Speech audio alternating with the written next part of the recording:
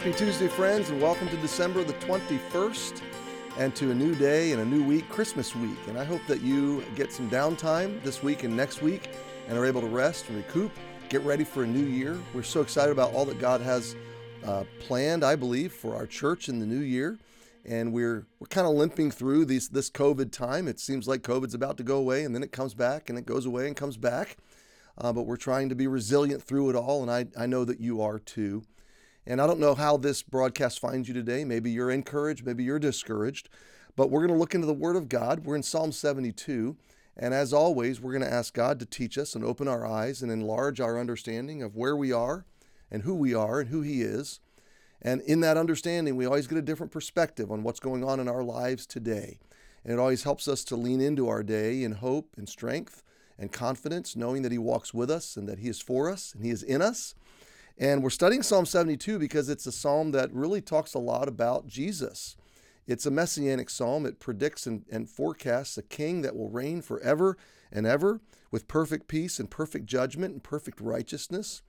And it's the older I get, the longer I live, the more I pastor hurting people, the more I long for this day. I had a day last week where it was supposed to be a day off, and just every other minute there was a text or a phone call of tragedy or hardship or burden, and the day just continued all the way through the day that way. It was just nonstop. I told my wife, I said, I think I just want to go hide for a little while. It was a very heavy and discouraging day. And maybe that's where you are. Maybe you're not there. Either way, a psalm like Psalm 72 lifts our eyes, lifts our head, and gets us looking at the long view and the big picture. So I'd like to pick it up in verse 1. We're going to especially focus on verses 5 and 6 and 7 and 8 today. It's a prayer for Solomon, but for the greater Solomon, for the Messiah, for the future perfect, righteous judge and forever king. And that's Jesus, okay? And it's astounding to me that He's not only the king and creator of the universe, He's my friend, and He's yours, and He walks with you today, and He's going to walk with me and give me wisdom and hope today. What a wonderful king. He didn't just come to judge, because if He had, He would have had to destroy me. He came to save. He came to give mercy first so that He can judge later and not have to judge you or me or anybody that wants His grace and that wants His love. So give the king thy judgments, O God, and thy righteousness unto the king's son. He shall judge thy people with righteousness, and thy poor with judgment. The mountains shall bring peace to the people, and the little hills by righteousness. He shall judge the poor of the people. He shall save the children of the needy, and shall break in pieces the oppressor. So we unfolded that yesterday, that when Jesus comes next, it's not going to be like Christmas morning. He's not coming as an infant, as a newborn from the womb of a virgin.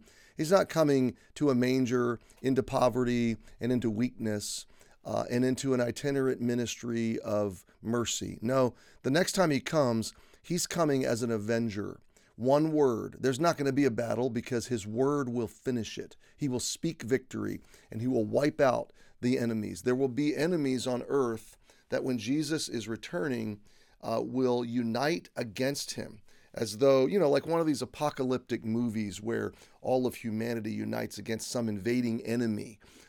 He will be viewed as an invading enemy, the arrival of Jesus. But one word will destroy all the enemies. And that's what it means to say He will break in pieces the oppressor. All of the oppressive systems of mankind, all of the oppressive governments, all of the oppressive dictators.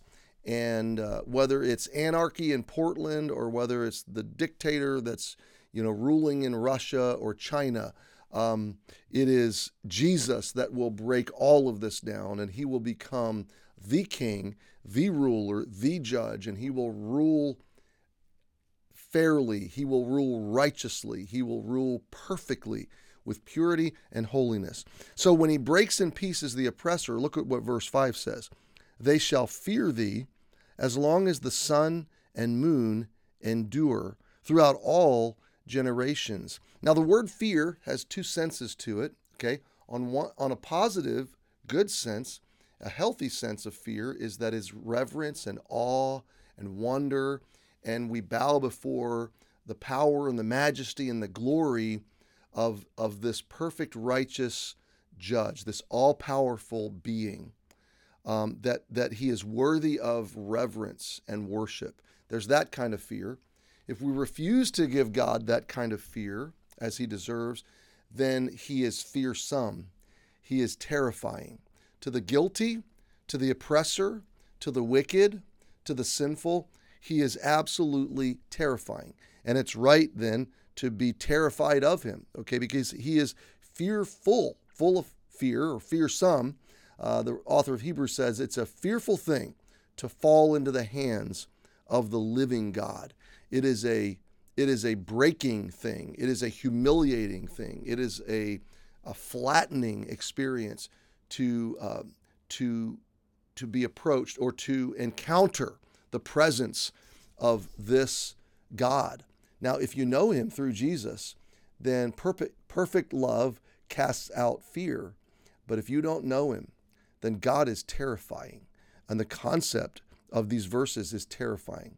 For those who don't want Jesus as Savior, the Bible's nothing but a terrifying encounter, a book that would just cripple you with fear, which is why so many people don't want to even look at the Bible. They don't even want to consider it. They would rather just declare themselves to be agnostics or atheists and pretend they don't have to reckon with these realities.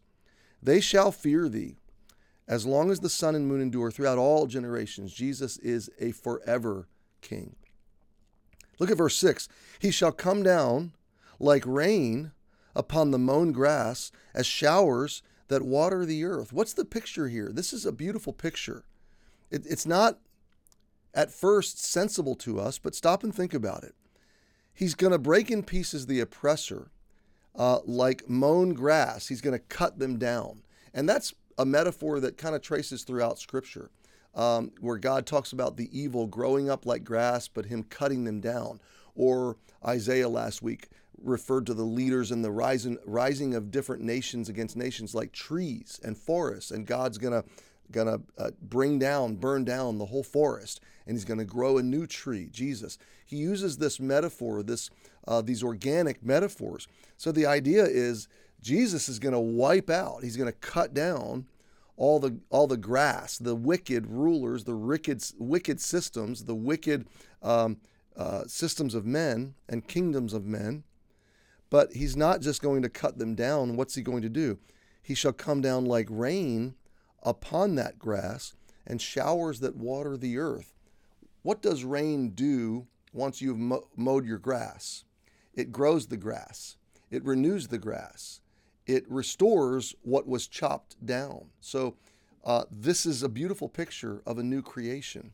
Jesus is going to come as a conquering hero, and he's going to wipe out all of his enemies.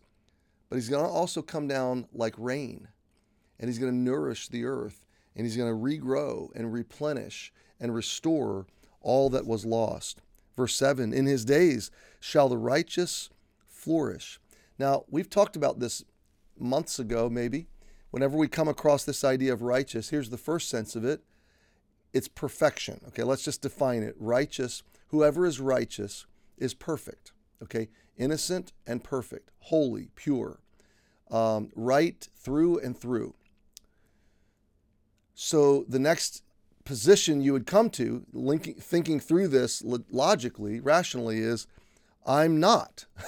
Okay, if righteous means perfect, then I'm not. Okay, so this is where grace and mercy enter the picture, and Jesus comes as our righteousness. We're going to study this. The Lord our righteousness. Jesus, the coming King, would be our righteousness. In other words, he's going to loan us his perfection. He's going to grant us, he's going to give us his righteousness because we don't have righteousness and we are not righteous. He's going to give us his. When we receive it by faith, by grace, it becomes ours. We are clothed in the righteousness of Jesus. God sees us through the record, the righteous life of Jesus. So we no longer are unrighteous in God's eyes. So this is a thing that happens by faith, It is a gift from God. It is the essence of the gospel. It is received, not achieved. You don't live up to it. You receive it, and it is given to you by faith. Faith and trust in Jesus alone, and then you live out of it. You don't live up to it. You grow into it. Through the rest of your life, you grow into it. You don't perform for it. You learn to live from it, and that's what's happening in your life and my life today. So God declares you righteous through Jesus when you receive Jesus by faith. Then he grows you in that righteousness, and when he comes, he will make you, he will perfect that which he has begun. He will complete his work of righteousness, and you and I will one day be righteous. There will be no more struggle with pride or temptation or lust or anger or anything else, okay? You will one day be righteous. And in that kingdom, the righteous are not those who have lived well. It's not the good, okay? Because there is none righteous. No, the righteous are those who are in Christ, who have received him by faith in this life. And in that day, in his days, verse 7, the righteous, you and I, or whoever has trusted him by faith through all generations, the righteous will flourish. They will abundantly flourish. My friend, your life right now is minimally flourishing, and maybe you don't feel like you're flourishing at all. There's a minimalness to your flourishing. We live in a broken world. We live in our flesh. We wrestle with sin. We wrestle with discouragement. We wrestle with fear, all these things. No, this is a perfect, abundant, comprehensive kind of flourishing. My friend, this is a beautiful promise, and it's a Christmas promise, okay? The King of the universe became a baby to go to a cross, to rise again, to declare you righteous by faith, so that one day he could welcome you as his bride into his forever kingdom where you would flourish. And look at the rest of the verse and we'll be done. And abundance of peace. In his days shall the righteous flourish, and abundance of peace so long as the moon endureth. Oh, my friend, the beauty of this psalm and this promise is that you have a Messiah, you have a Savior, and you celebrate him this week, his incarnation, his birth. If you've never trusted him, trusted him. And if you know him, then celebrate him and anticipate your future flourishing. Hey, thanks for joining me. Happy Tuesday, and I'll see you tomorrow.